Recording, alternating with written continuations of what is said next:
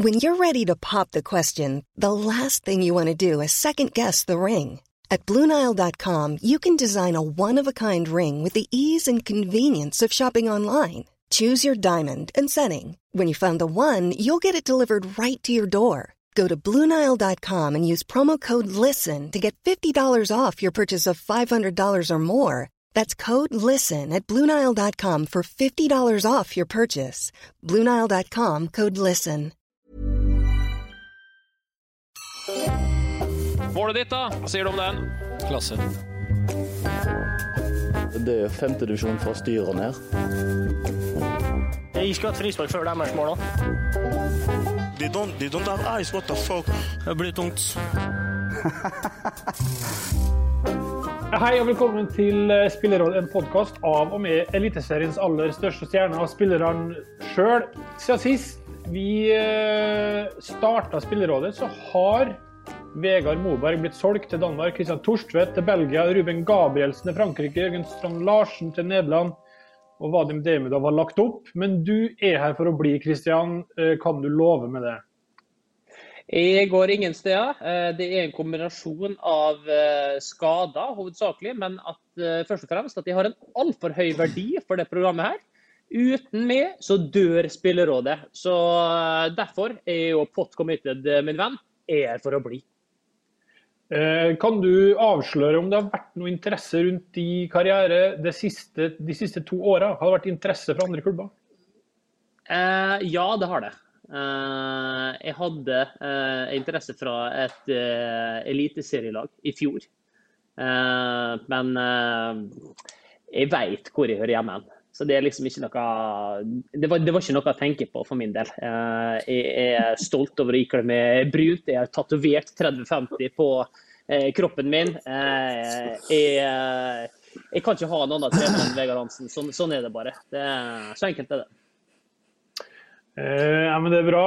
Han som vi hører ler her, det er du, Flamur Kastrati. Velkommen til det. Jeg leser i Tidens Krav at Liridon Kaludra skal selge leiligheten sin. Det gjør både han og kona trist. De bor jo på Sankthanshaugen i Kristiansund, og der er det ikke plass til å bare bygge på et ekstra rom som hadde vært det ideelle. Hvor er det ekstra med barn flytte i Kristiansund, synes du, Flammer? Nei, altså trist. Jeg vet ikke hvor trist han er. Han ønsker seg noe større, og markedet her er ikke akkurat, det er ikke Oslo-marked. Så, men han trenger noe større, det er barn nummer 2 på vei, og jeg skjønner han veldig godt, og han trenger litt større rom å bevege seg i. Ja, altså problemet her, problemet her er jo det at han ringte til Tidens Krav for å få en artikkel om at han skal selge huset sitt, og så mangler de. Ok, men vi trenger overskrift, så noe som spiller på følelser. Hva kan du gi oss, Liridon? Ja, jeg kan være litt sånn trist da, over at du må flytte. Ja, det kan være bra. Trist for at du må flytte. Det funker. Det er en klikkvinner. Og jammen ble det ikke en klikkvinner. Den er jo noe av den mest leste saken rundt om på lokalavisene i Norge, og jeg har selv vært inne og lest, og maken til propaganda for et leilighetssalg, det har jeg jammen ikke vært borti. Hvert et rom ble dokumentert og tatt bilder av hvor fint og flott det var i det hele tatt. Altså, dette er innholdsreklame så god som noen. Det var imponerende hvor godt dekk det var Tidens Krav, det er det ingen tvil om. Og så, du Kristoffer Løkberg, vi kan ikke glemme det, eller velkommen til det. Cupen i år er droppet. For en gladnyhet. For en gladnyhet. Jeg kunne jo gjort det litt enklere for dem, og ja, jeg sa det jo for 3 måneder siden at det valget kunne de tatt da. De har brukt masse tid, krefter, x antall møter. Jeg vil gjerne ha en liten oversikt over timer de har brukt på å løse den saken her.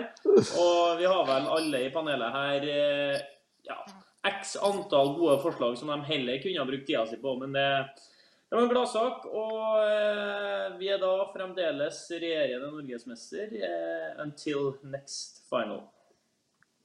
Ja, for det vel det som sniker seg inn en følelse av her, Flamur. Her vil Kristoffer til Europacup 1 år til som regjerende cupmester. Ja, han vil jo det, og det latterlig å kalle seg selv cupmester. Hva slags cupmester? Men du har ikke vunnet noe cup i år. Cupen ble avlyst, da har du ikke vunnet noe, vet du.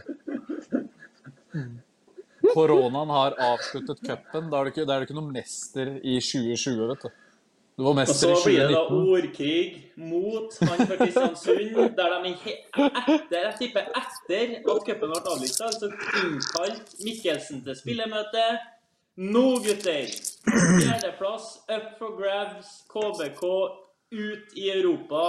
Og vi vet jo alle, det er jo prestasjonsforbedring hvert eneste år, så vi kan jo gratulere i dag da. Kristiansund med plass i Europacupen 2021. Thank you very much. Gratulerer med det til Kristiansund og Kristian Mikkelsen. Jeg tror vi sier at med det så rådet satt. I Drammen så skriver Drammens Tidende at, hermetegn, den siste tiden har det florert rykter om at fotballproffen Gustav Mendonca Vikheim har vunnet nærmere 0,5 milliard kroner på Eurojackpot. Har du hørt noe om det, Flamur? Hvor mye penger sa du? 0,5 milliard. Ja, Eurojackpoten. Nei, det tror jeg ikke noe på, mann. Det er umulig. Det ryktet dukket opp i garderoben i fjor høst. Ja, han har blitt spurt om det her i snart et år. Men det er ingen av dere som har fått noe... Jeg skal finne ut av det i kveld. Ja, nå hører jeg om et historie her at han avkrefter det i saken da. Så han har ikke vunnet 0,5 milliard.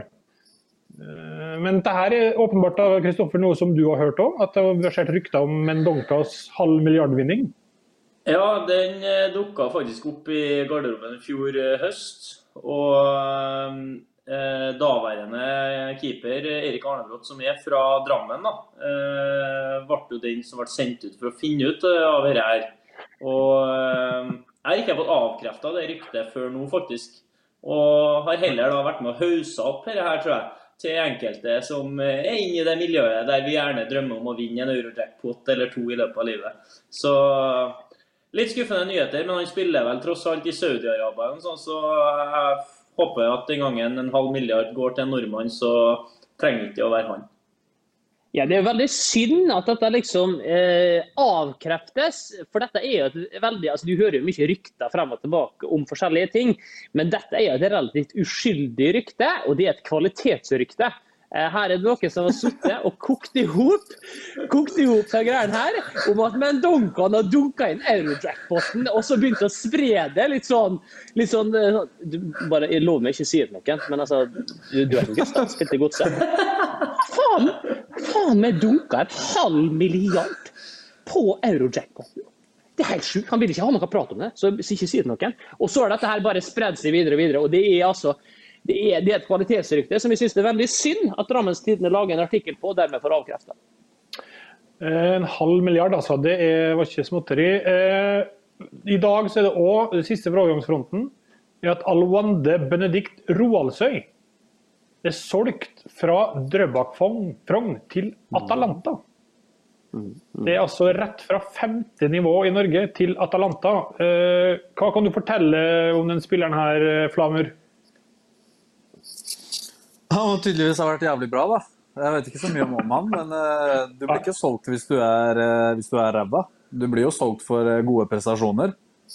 Så har han et skyhøyt potensial, og han har vært god over tid, og de har vel hentet han på grunn av det. Det er litt samme som han der i Arsenal der. George Lewis.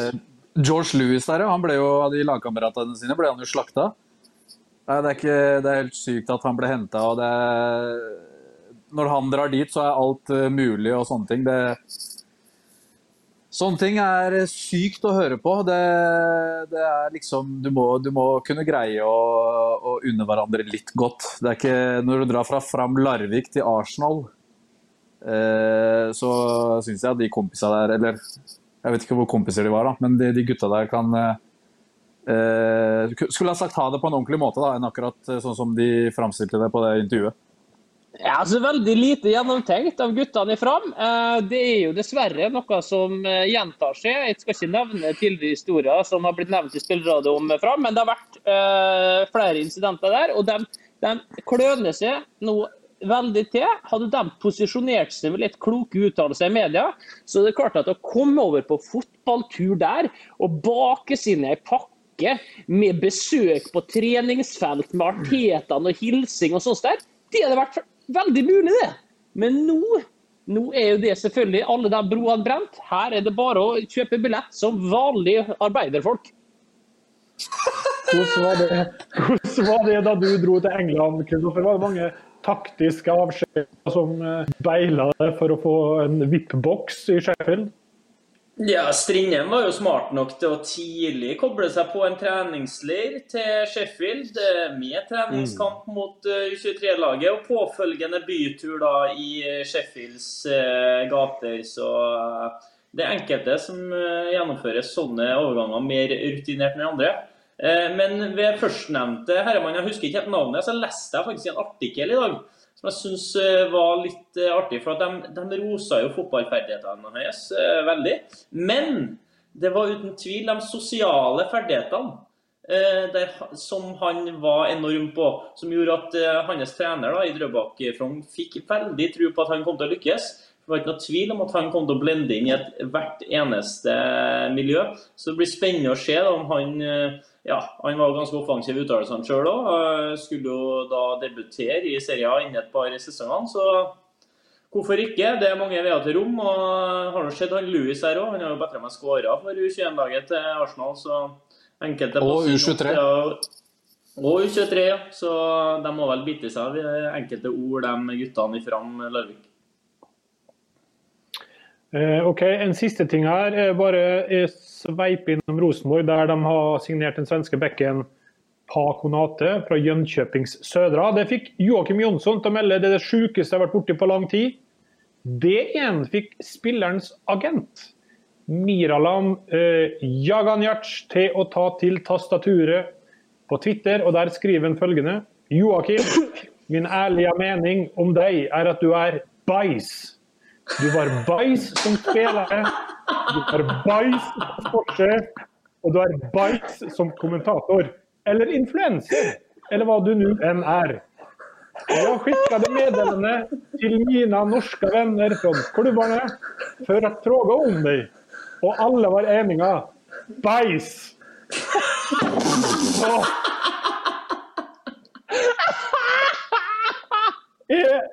Det sånn du vil ha din agentplaner, for eksempel? Rett på Twitter. Hvis agenten min hadde opptrådt sånn, så hadde jeg faen meg tatt han med på en jævlig stor og fin middag. Ærlig, forsvare spilleren sin.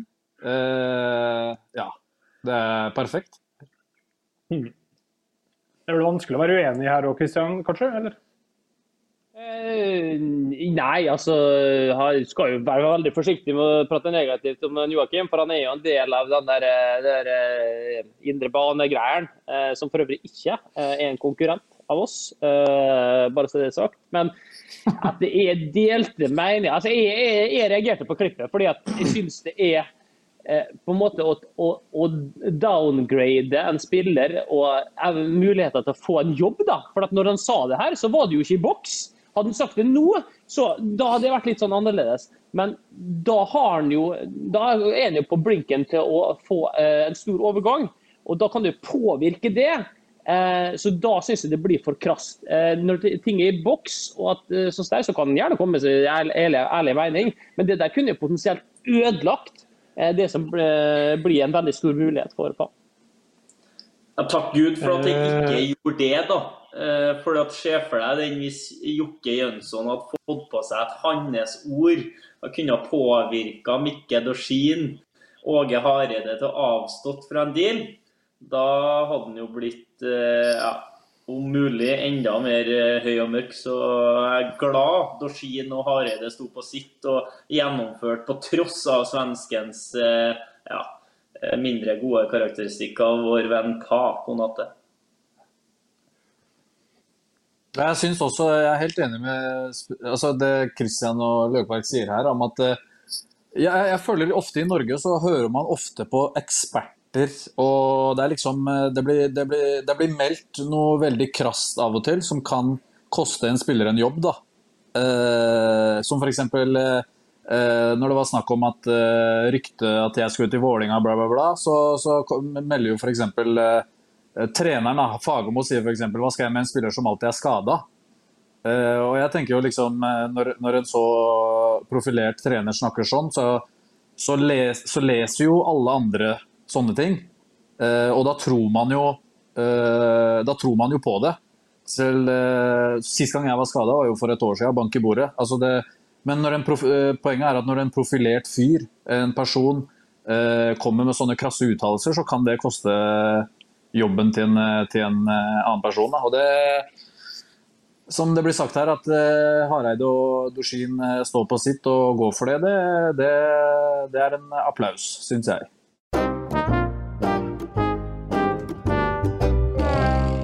En av de tingene vi hadde tenkt å snakke om i dag er om fotballspillet i seg selv lever i en boble. Er det en plass der man kan glemme alt og koble av, eller blir man påvirket av ting som skjer utenfor banen?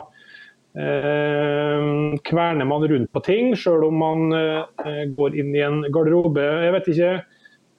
Vi har snakket litt om det her før, Flamur, men jeg vet ikke hvordan du vil vurdere din egen innsats så langt i sesongen. Jeg vet jo at du blant annet har hatt ting utenfor banen som har påvirket det. Ja, det har vært egentlig ganske mye som har påvirket meg utenfor banen på familiesiden. Og det har vært en ganske stor grunn til at jeg har slitt litt på banen i år. Både sykdom, dødsfall og andre ting som har gjort at konsentrasjonen og fokuset mitt på bare fotballen har vært dårligere enn det normalt sett er. Det som er med oss fotballspillere, jeg tenker at altså, vi lever jo i en boble. Vi er en gjeng som går utpå der og ønsker å prestere. Vi er toppidrettsutøvere. Vi ønsker å prestere til enhver tid. Og for at vi skal prestere til enhver tid, så må ting, i mitt hode da, så må ting være på rett plass. Altså du må først og fremst leve som en toppidrettsutøver. Du må spise riktig, sove riktig, restituere godt til enhver tid. Og så ikke minst så må ting på hjemmebane, tenker jeg, være på stell da. Det er klart at når du for eksempel mister noen i familien, så gjør det noe med deg både mentalt og fysisk. Du blir slapp, du blir sliten i hodet, du er ikke 100% kampklar. Og i tillegg til det så leser vi også fotballspillere og aviser.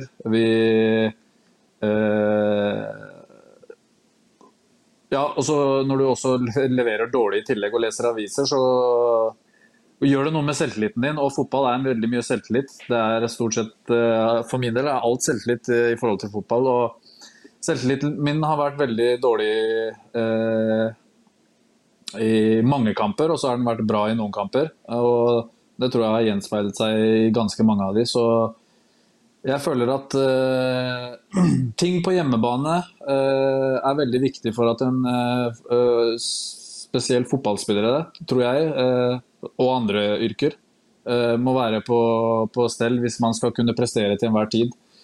Og det har vært veldig vanskelig for meg hittil i år, for det har vært flere ting som har bidratt til at jeg ikke har klart å prestere på det nivået folk vet jeg kan, og jeg selv vet jeg kan. Så det har ikke vært lett, men jeg føler meg veldig mye bedre. Bare for å gi litt mer bakgrunn her, si litt om hvor tett din familie er, eller hvor viktig familie er for det da, sånn at det på en måte setter litt i perspektiv. Ja, altså jeg kommer jo fra en kultur hvor familie er nummer 1 da. Jeg er født og oppvokst i Norge, og jeg føler meg ganske norsk og sånne ting, men det er fra vår kultur i Kosovo så er familie til enhver tid nummer 1 på mange måter. Altså du skal til enhver tid være tilgjengelig, du skal hjelpe, du skal ja, altså litt sånn overdrevent. Altså besøke hele tiden, det er litt vanskelig å sette ord på det, men det er liksom, for min del så sitter det veldig, veldig høyt opp da, at familien min har det godt. Og når de ikke har det godt, så går jeg jo rundt og tenker på det hele tiden, og da gjør det noe med hodet mitt. Og jeg er en spiller som liker å være en sånn ledertype, og gi energi til laget mitt. Og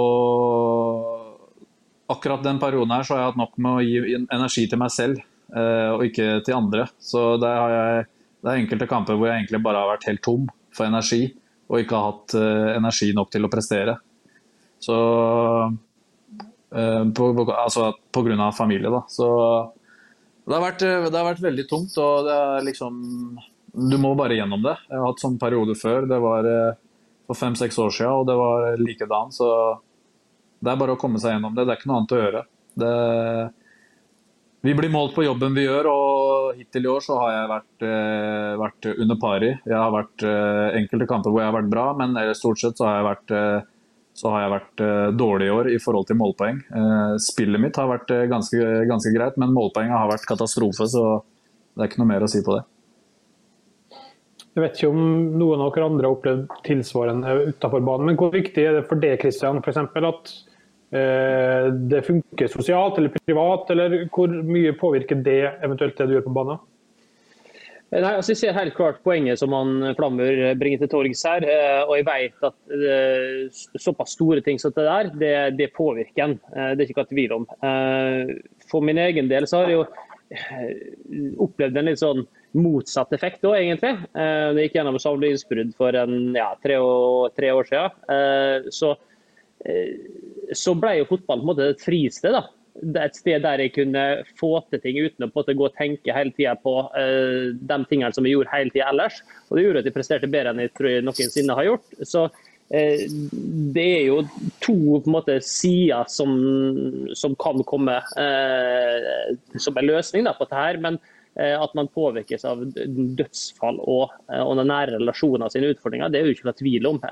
Og så er det der forventningene til omgivelsene om at det telles egentlig ikke. Det eneste som teller er den verdien du klarer å skape for oss på søndag, for det er det eneste folk prater om. Og så kan du liksom fortelle etterpå at far min døde. Kan du fortelle liksom et halvår etterpå, og da, ok, ok, det var greit. Det var kjipt da. Og da får man kanskje, da klarer man i sånne øyeblikk å se hele personen, i stedet for bare å se det som skjer på søndag klokka 6. Og det tror jeg er veldig viktig når du dealer med fotballspillere. Jeg vet ikke hvordan det er for deg, Kristoffer, men det at man liksom lever mer eller mindre i offentlig da, så skjer private personlige ting, hvordan håndterer man det, eller er det bare en del av jobben? Sånn er det liksom? Nei, det er litt det der med at fotballen krever mye energi, det krever voldsomt fokus på og tilstedeværelse. Så hvis du for eksempel kommer hjem fra trening hver dag, og ting ikke er helt sånn som du ønsker i heimen, da, mellom deg og samboer, eller med kone og barn, eller hva det skal være, da, der for eksempel du har flyttet til en plass, du har med kone og barn, og de ikke trives, og du vet at når du kommer hjem fra jobb, så må du bruke alt du har av energi til å sørge for at de har det bra, legge til rette for at ting hele tiden skal være litt og litt bedre, og du går og kverner på det der, så har ikke du sjans mest sannsynlig til å prestere på ditt beste. Så for klubber generelt, så tror jeg kanskje undervurdert greie å ha en eller annen i klubben som kan ta litt ekstra ansvar for sånne ting, spesielt når du får tilflyttere til klubben, enten, selv om det er norske som er vant til å bo under norske forhold bare i en annen by, også om det er utlendinger, for det at selv når jeg var ung og reiste til England, så var det nettopp det der med at totalpakka ikke fungerte for min del, med det sosiale ellers i livet, og også på trening, som gjorde at jeg ikke hadde sjans til å kunne være opp mot mitt beste og ville fære hjem igjen. Og jeg får jo ofte spørsmålet om at ja, men angrer ikke bare på at du sto i det og kom deg gjennom det. Hvor kunne du ha vært i dag, liksom? Så prøver jeg å forklare dem, ja, men jeg hadde aldri hatt sjans til å få noe videre utvikling som fotballspiller hvis jeg ikke hadde følt at rammevilkårene i hverdagen hadde vært på plass. Da. Så de fleste ser oss bare som fotballspillere, men altså, alle har en livssituasjon, kan relatere det til det og tenke over hva kan stjele energi og sørge for at du rett og slett er sliten i hverdagen, for at det er så mye ting som kan skje. Jeg vet ikke hvordan det har vært for dine Flammer, om fotballen har funket som et slags fristed, eller om du har tenkt at vet du hva, nå trenger jeg pause fra fotballen også, eller hvordan? Nei, altså fotballen er noe jeg brenner for. Jeg trenger ikke pause fra den, føler jeg. Men jeg føler på mange måter at det er som Løkberg sier her også, at du har ikke hatt noe energi da, til å kunne... Altså du har ikke hatt noe overskudd da, til kampene, til å kunne prestere. Du har på en måte hele tiden hatt underskudd, og altså, man bare gravd seg lenger ned i grøfta. Og en spiller som meg, som kom hit som en spiller som skulle rett inn og levere med en gang, og det har jeg gjort nå i 2 år, så å si hver eneste kamp. Og nå har jeg på en måte vært i en veldig tung periode nå. Så er det klart at Kristiansund kommer alltid til å være en klubb som skal prøve å holde seg i ligaen, med tanke på klubb og økonomi og sånne ting. Og det er ikke 15-åringer som skal dra det lasset. Det er oss eldre spillerne som skal dra det lasset, og vi har på mange måter et ekstra press på skuldra for at vi skal gå ut og prestere og ta de poengene som er nødvendig. Og i tillegg til det får du da familieproblemer oppå der igjen. Så blir det veldig mye å tenke på, og det blir... Ja, du får ikke noe energi, og du føler deg aldri fresh til noe som helst, egentlig. Så det har vært utrolig utfordrende, men det er sånne ting som man bare må.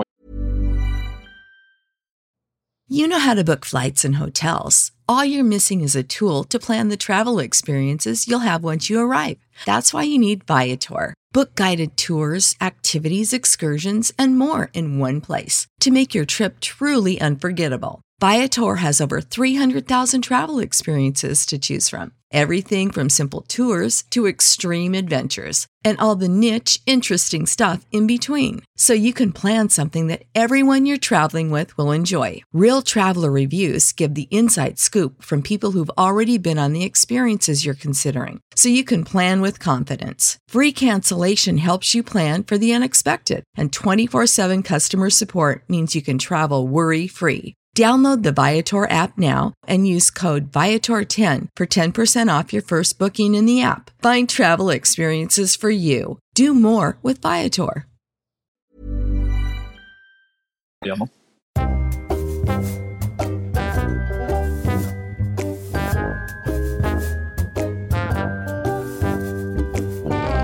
Noe helt annet, hands, alt er hands. Det er vel blitt en sånn klassiker fra Morten Langli for en stund tilbake. Og jammen det har han fått rett. Alt er jo hands i 2020. Nå kommer litt nye retningslinjer på regler og dommerhåndtering, og jeg orker ikke ramse opp alt her. Men mye av stridens kjerne er vel at det er hands hvis en spillers hånd eller arm har gjort kroppen deres unaturlig større. Det blir igjen et tolkningsspørsmål. Jeg vet ikke hva din konklusjon, inntrykk, holdning er så langt, Christian, for det hands-opplegget vi er midt i. Ja, nei, altså det er jo et skifte i sporten vår som på mange måter har kommet snikende, og som nå kommer veldig overraskende og med full kraft over oss. Spillet handler i større grad om å få straffa, og måter man kan spille for å få det på, som gjør at det ikke lenger det å prøve å skape sjanser og mål, som er nesten det viktigste. Det er like viktig å kunne spille kynisk for å få straffesituasjoner, og det er jo ikke det som er spillets idé. Og dette har vi tatt opp flere ganger. Nå er det vel kommet til et sted der vi bare er drittlei. det går ikke lenger. Og så det håndhevinga, det en ting. Og Anna, hvem det som har skrevet dette regelverket her? Så for meg så det ganske åpenbart at, og det har vært det lenge, at her må andre regler i spill. Det som har skjedd, den endringen her nå, det ikke til spillets beste, det ikke sånn fotballen skal spilles. Og det veldig synd at det har blitt sånn der. Så det vel min innstilling på det hele sånn innledningsvis. Synes du det har blitt enklere eller vanskeligere, Kristoffer, å forholde seg til hands-regelen og hvordan det blir dømt? Nei, i hvert fall ikke hvordan det blir dømt, for at du ser jo like situasjoner som blir dømt ulikt, altså fra uke til uke, og da, det det som det verste, og det å forholde seg. Hadde det liksom vært klokkeklart hvor grensen har gått, så hadde det vært så mye lettere å akseptere at liksom, vi hadde suttet her etter det, ja, den der soleklar, den der fikk vi jo for forrige helg selv, det der vet vi, det må vi på en eller annen måte som forsvarende lag klarer å unngå. Men det der at du sitter etter noen straffespark som blir dømt, og du skjønner ikke hvordan det mulig som spiller, og så kan dommeren stå der etter kampen og bla opp den regelboka og si jo sånn og sånn skal det være. Og da det en plass det gærlig. Altså. Men løsningen, den jo fryktelig vanskelig, for at det liksom ikke noe sånn klokkeklar enkel løsning på det. Det jo hands. Hva hands? Liksom det vanskelig faktisk, men jeg tror nok at de som har spilt da, mye og har en opplevelse av hva man kan på en måte forhindre, hvordan ganger man selv som forsvarer faktisk skyldig, eller når det faktisk helt umulig å fjerne den hånda si, at det faktisk angriperen som søker på en måte. Jeg tror det kanskje flere av dem som skulle ha suttet seg ned og hjulpet det på utfordringen av hvordan man kunne ha gjort det bedre, da, enn at det noen dommere som har stort sett bare tømt da, og vil hjelpe til sin forenkling av hvordan de skal gjøre det.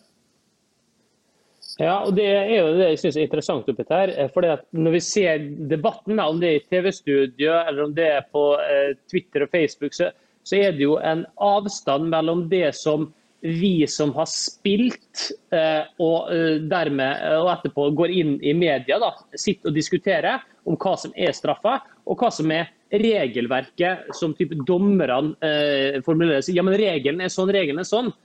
For den avstanden mellom disse to tingene her nå, den har blitt så stor at det som regelverket, det ikke i nærheten av hvordan spillet egentlig skal være. Og det veldig synd. For da blir det en avstand, ikke bare mellom dommere og tidligere spillere, men mellom hva det, altså i selve spillets idé, hva det som meningen her. Og det å bidra til positive opplevelser og positiv angrepsfotball, det gjør jo ikke at man hele tiden kynisk går inn for å få hands. Det jo ikke med til å bidra til å berike spillet vårt. Og det jo der det har tatt fullstendig feil retning her nå. Jeg vet ikke hva du tenker, Flamur. Det startet med Morten Langli. Han hadde jo, vi satt og snakket om det nå i helga, han sa blant annet at han ville gjerne sett Pep Guardiola, altså en annen spiller, et slags råd da, av fotballfolk, sette seg nesten ned, låse seg inn og skrive reglene på nytt med tanke på hands. Jeg vet ikke om man må bruke fotballfolket litt sånn som Kristian inne på her også, for å få til dette her, eller det en sånn knute som veldig vanskelig å løse uansett? Jeg tror den ganske vanskelig å løse uansett, for det du kan tolke den regelen på 100 forskjellige måter, og det jeg tror det en regel som aldri kommer til å bli tolket altså den kommer til å bli tolket ganske forskjellig, og for at den skal bli tolket riktig for alle, så alt, hvis ballen treffer hånda innenfor 16, så skal det drømmes straffe hver gang. Da får du en enkel regel å forholde deg til, men igjen så ikke det heller riktig, ikke sant? For da har du plutselig spisser sånn idioter som meg, som kan plutselig finne på å chippe opp ballen opp i hånda di, og så får vi straffe. Og det liksom det så vanskelig å forholde seg til noe, for du vet aldri hva som kommer, som gutta sier her, og jeg har egentlig satt meg litt ut av det greiene der, for jeg skjønner ikke, det blir dømt på så mye forskjellig, og det ikke noe, jeg føler på mange måter at det ikke noe rød tråd i den regelen der, så liksom hipp som happ. Ja, men det er et kjempeproblem da, Flamur, at du som utøver på toppnivå ikke føler at det er noe rød tråd, at det er litt vanskelig å forholde seg til. Så kan du se for deg hvordan det er for alle andre som ikke spiller på samme nivå, og som ikke har den samme forståelsen.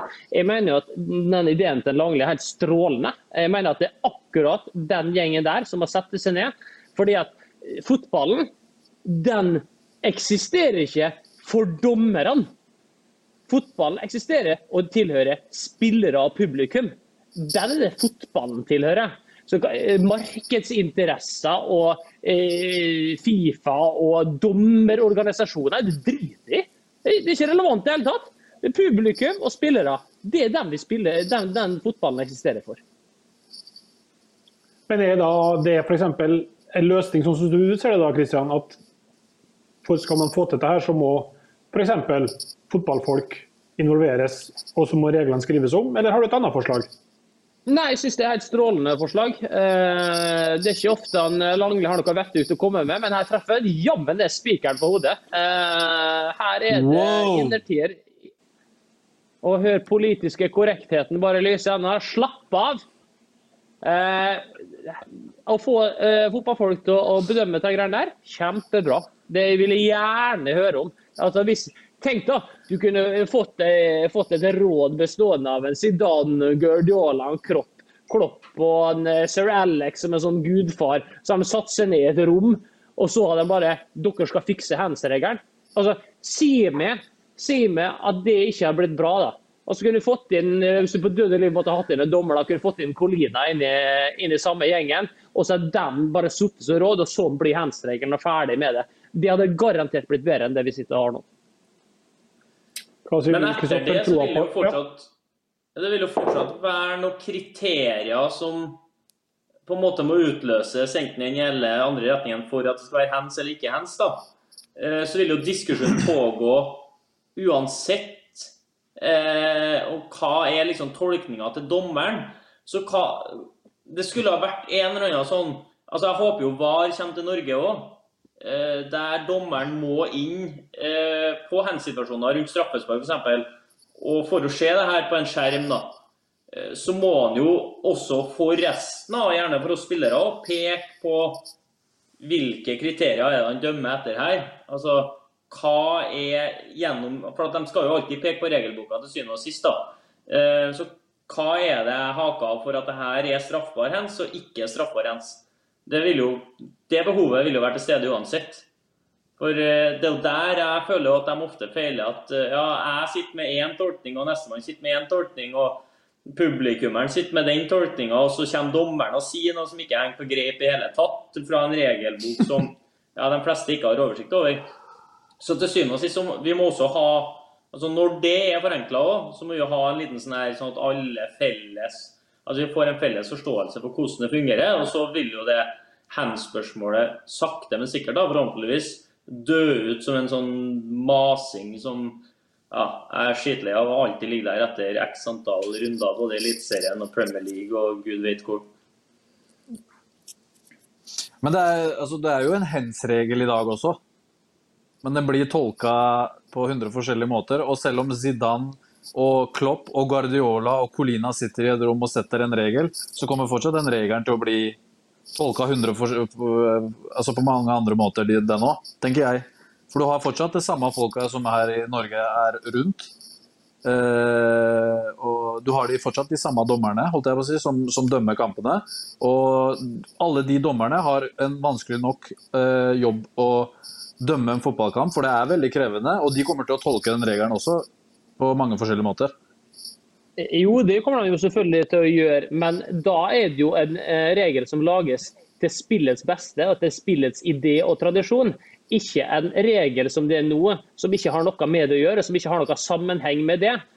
Og det der jeg føler at et sånt råd med fotballfolk, da, som jeg kaller det, stiller mye sterkere for å utforme noe som er i tråd med det, fremfor noe som de har suttet og kokt ihop i en dommerkomité. For det er jo ganske spesielt at for eksempel avstand er jo fjernet. Altså at avstand ikke har noe å si, stort sett. Det er sånn, hvis du spør alle som spiller fotball, så skjønner vi at det er en forskjell på om den ballen blir spilt fra 1 meter eller 10 meter, at den bare, nei, det skulle ikke ha noe å si lenger det. Så sånne ting ville jo selvsagt ha vært en del av det hvis jeg skulle ha fått bestemt I hvert fall. Vi tar noen lytterspørsmål her og starter med vår gode kollega Mats Arntzen I VG. Han lurer på om det innenfor å legge ut skrytevideo av en redning når man har sluppet inn 6 mål, Christian. Og her refererer vel han til din lagkamerat, Shosha Makani, som gjorde det etter at dere tappte I Skien da nå sist. Ja, jeg skjønner hvor han kommer fra, han Mats Arntzen. Han ikke så dum.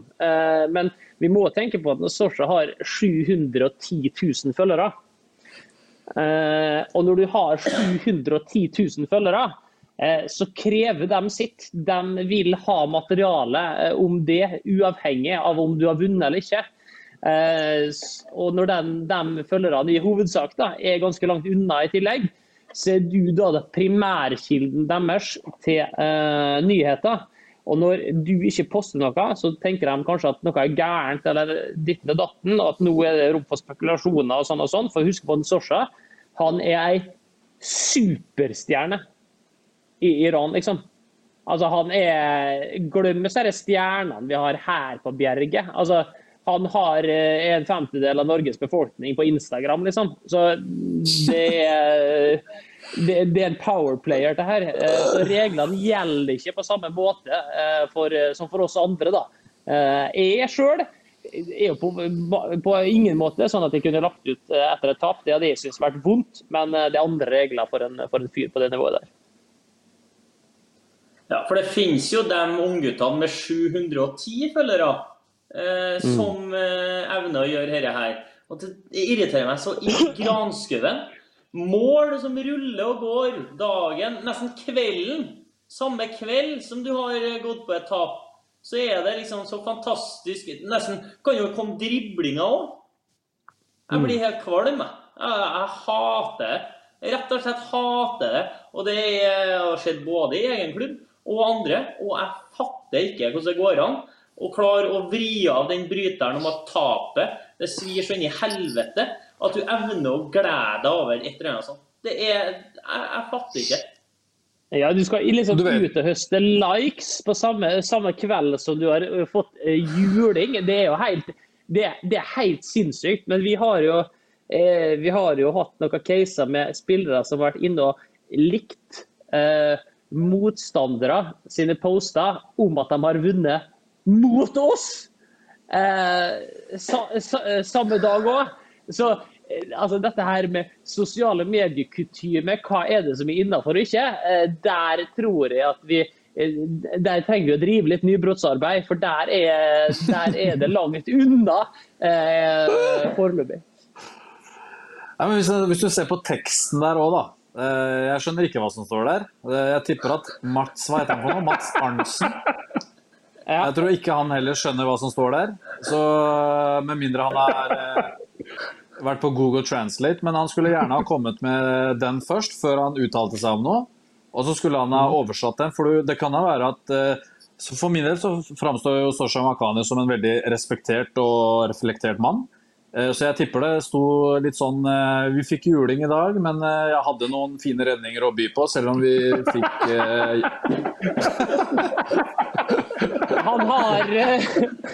Han skrev faktisk helt først I den posten, så skrev han 1-6, og så det masse arabisk tekst etterpå. Så han legger ikke skjul på det som har skjedd. Jeg tror han eier det ganske greit. Det står jo faktisk 1-4 på tavla her også, I video. Du ser, det på stillingen 1-4. Ja. Jeg vet at vi var ræva I dag, men jeg hadde noen fine redninger å by på. Det liksom, jeg ser ikke noe problem I å poste en sånn for 710 000 følgere da. Nei, men vi enige om at Makani, han får lov. Men han som har kun klassevenninene på nærmeste VG som followers, spar det til du har vunnet, I hvert fall da. Ja, altså går ikke grenser rundt sånn, går det ikke rundt sånn 20 000 da? Har du 20 000 så kan du da kan du forme litt et budskap så lenge du gjør det på en delikat måte, men under det så bør du ikke være for mye frem på og mene på det nivået der. Ok, han Espen Frøstad sendte inn et klipp fra Nettavisen der Kristoffer Welde sitert på følgende. Jeg har aldri hilst på Leif Gunnar Smerius, jeg vet ikke hva han tenker. Kanskje jeg må ta opp kontakten med folkene i det argentinske forbundet.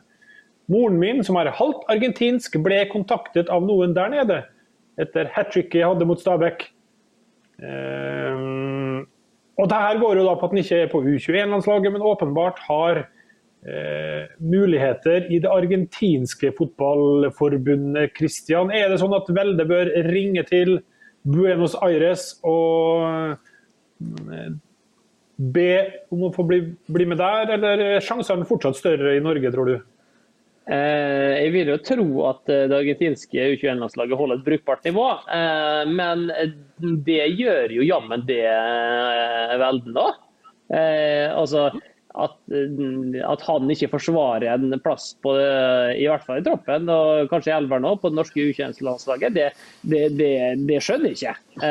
For såpass god har han vært nå, og han har hatt en veldig oppholdsstigende kurve de siste årene, og så er det jo en del på en måte utenom sportslig bagasje her, men det kan vi ikke drive og ta ut et lag på. Det må være på det som skjer på banen, og der har han forberedt seg og prestert veldig godt. Så det der, jeg synes han har en god sak. Jeg håper at han ikke trenger å dra hele veien til Sør-Amerika. Men den diskusjonen her har vi hatt millioner av ganger, da, blant annet med andre spillere, med Eikrem og Lagerbäck. Ikke sant? Det er ikke sikkert at systemet til Smerud passer veldig da, satt det litt på spissen. Det er liksom, kanskje han har en annen tankegang med det. Han Welde synes jeg er en veldig bra spiller, men det er ikke sikkert at Smerud vil ha så mye tatoveringer, liksom. Nei, men det kan du ikke styre laguttaket. Nei, men du skjønner hva jeg mener. Det er ikke sikkert han vil ha sine kvaliteter på banen. Det burde du skjønne da, som har vært i det gamet her i 54 år. Ja, men alle trenger vel en fyr som skårer et hat-trick, altså en sånn type spiller som kan skape ubalanse og komme inn og endre et kamp. Det må da være helt topp å ha det vel? Jo, men det er jo liksom, du skal jo ha kontinuitet i hverdagen også da. Du skal jo liksom levere over tid.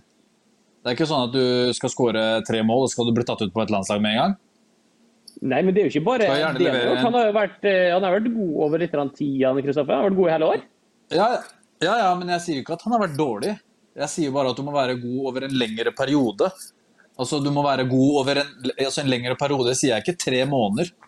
Du må være god over en lang periode for å få en sånn, for å spille med flagget på brystet. Det er ikke bare å komme seg inn og spille med flagg på brystet. Det skal være noe spesielt.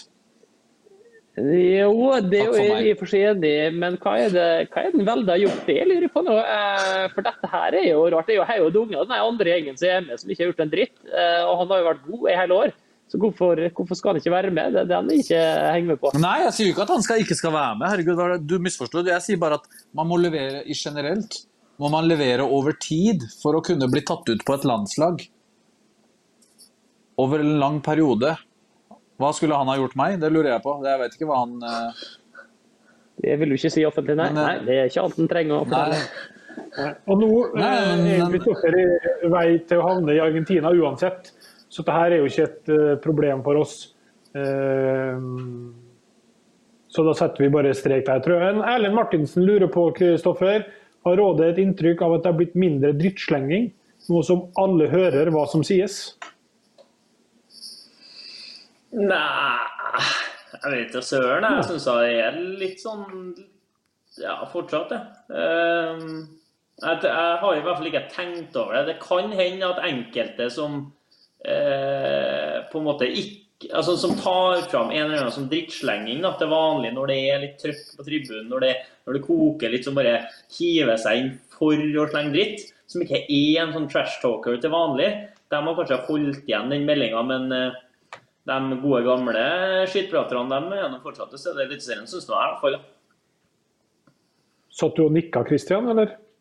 Ja, jeg synes jo at det litt annerledes. Jeg tror jeg har merket litt på meg selv da, at trash-talken har ikke vært på samme nivå.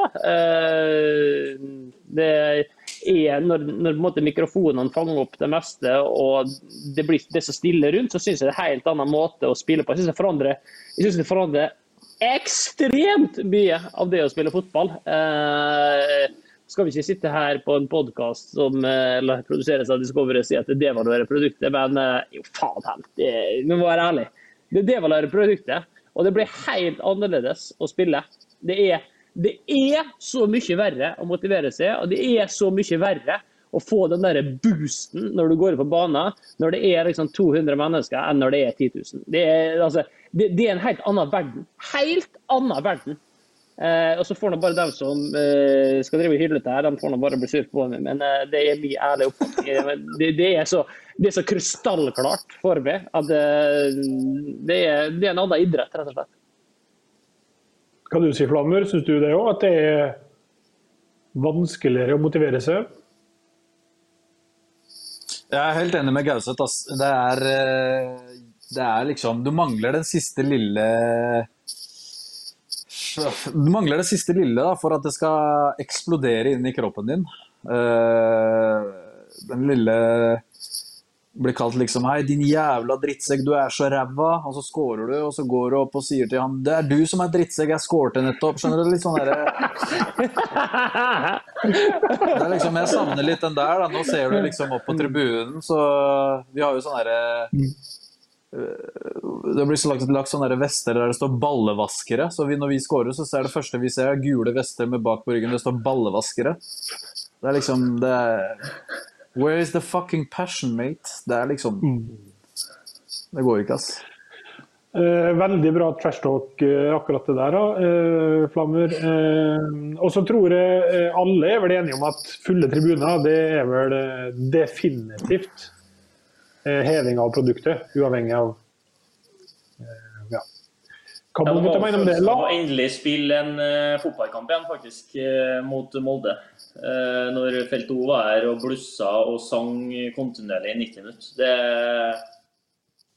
Det er så stor forskjell, jeg tror ikke folk fatter.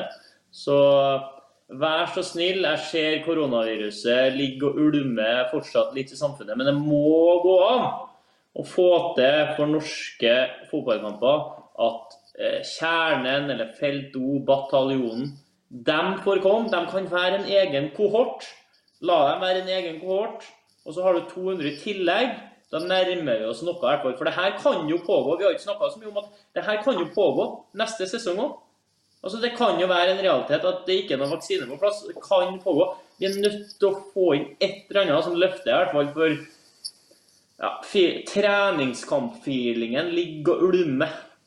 Og det er ikke bra. Ok, la oss gå til ukens høydepunkt i stedet. Lifehack. Gauseths Lifehack. Det kan vi godt, Vegard. Og det er jo en høytidsdag i Spillerådet. For Lifehack-spalten har fått en sponsor. Ja. Hva skjer da? Ja, det har skapt bølger til her, og det er jo en du tidligere har utfordret, Vegard. Det er jo vår gode venn på verket i Moss, Marius Stiansen, Spillerådets offisielle barber, som nå har foreslått at nå skal vi jammen inn og sponse Lifehack-spalten. Han begynner litt forsiktig. Han gir bort 2 eksklusive kammer til innsendere av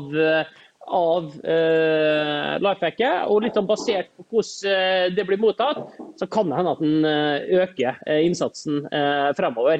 Han har bedt meg om å lese opp en reklame som han har komponert for at det skal være med, så da må vi bare gjøre det da.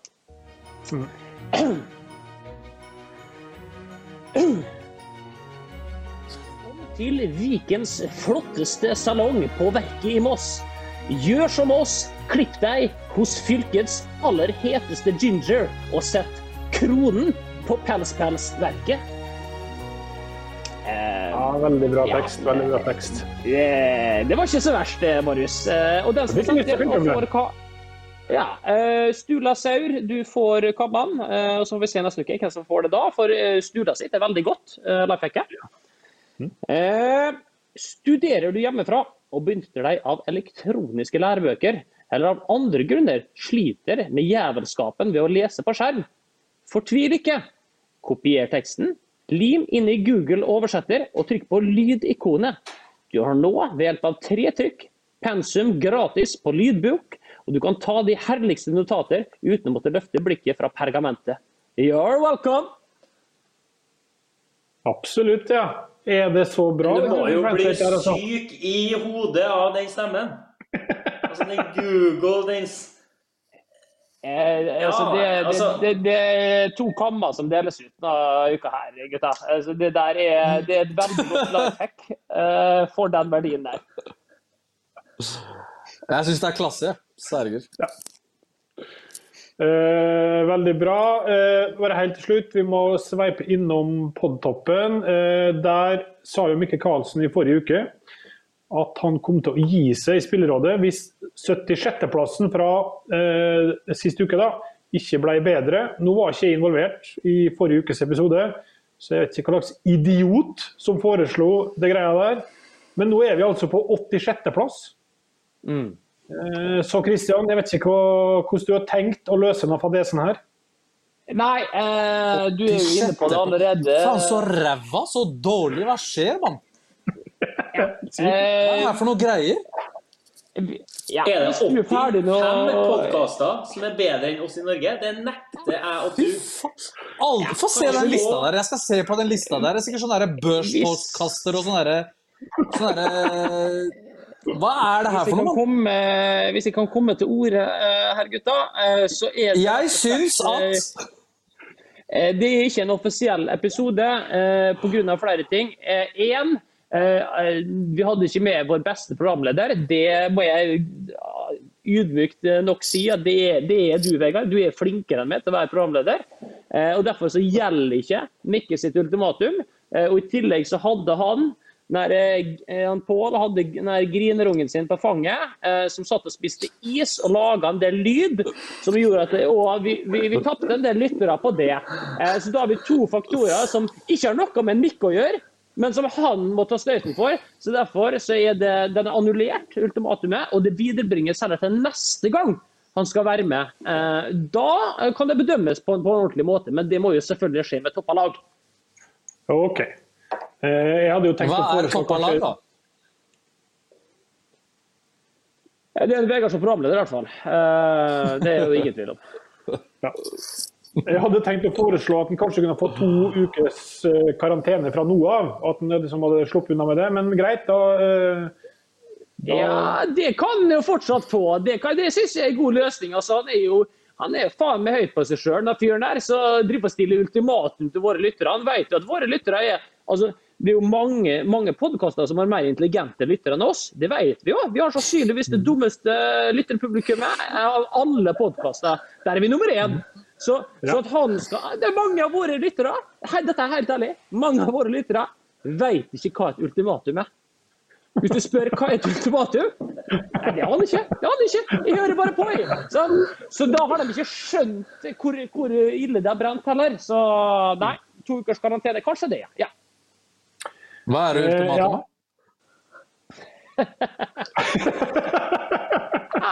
Nei, og med de visdomsordene så tror jeg vi tar og lukker igjen for i dag. Tusen takk til dere som ble med.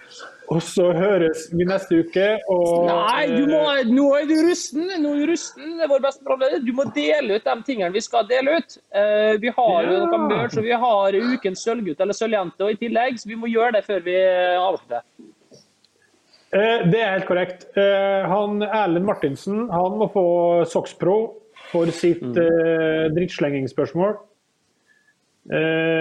Og så har du delt ut kamma, har du ikke det? Ja. Og så må jeg ta og sjekke opp, for jeg tror vi er gått tom for Oskar Sylte-effekter, så vi må ta en liten prat med Stian Vatne der. Ja, og det tror jeg flere har skjønt, for det var veldig lite spørsmål denne uka her, og det er jo ingen podcaster i Norge. Det er så lett å få spørsmålet sitt på lufta, som hos oss. Vi tar rubb og rake. Har du en liten ting du lurer på, så bare send inn. Du får faen med premie også. Det kan hende spørsmålet ditt blir slakta også. Det kan også være. Kan da sende. Ja, men bra, da tror jeg vi setter strek for denne utgaven her. Tusen takk for at dere tre var med, tusen takk for at dere hørte på, og så høres vi igjen om en uke.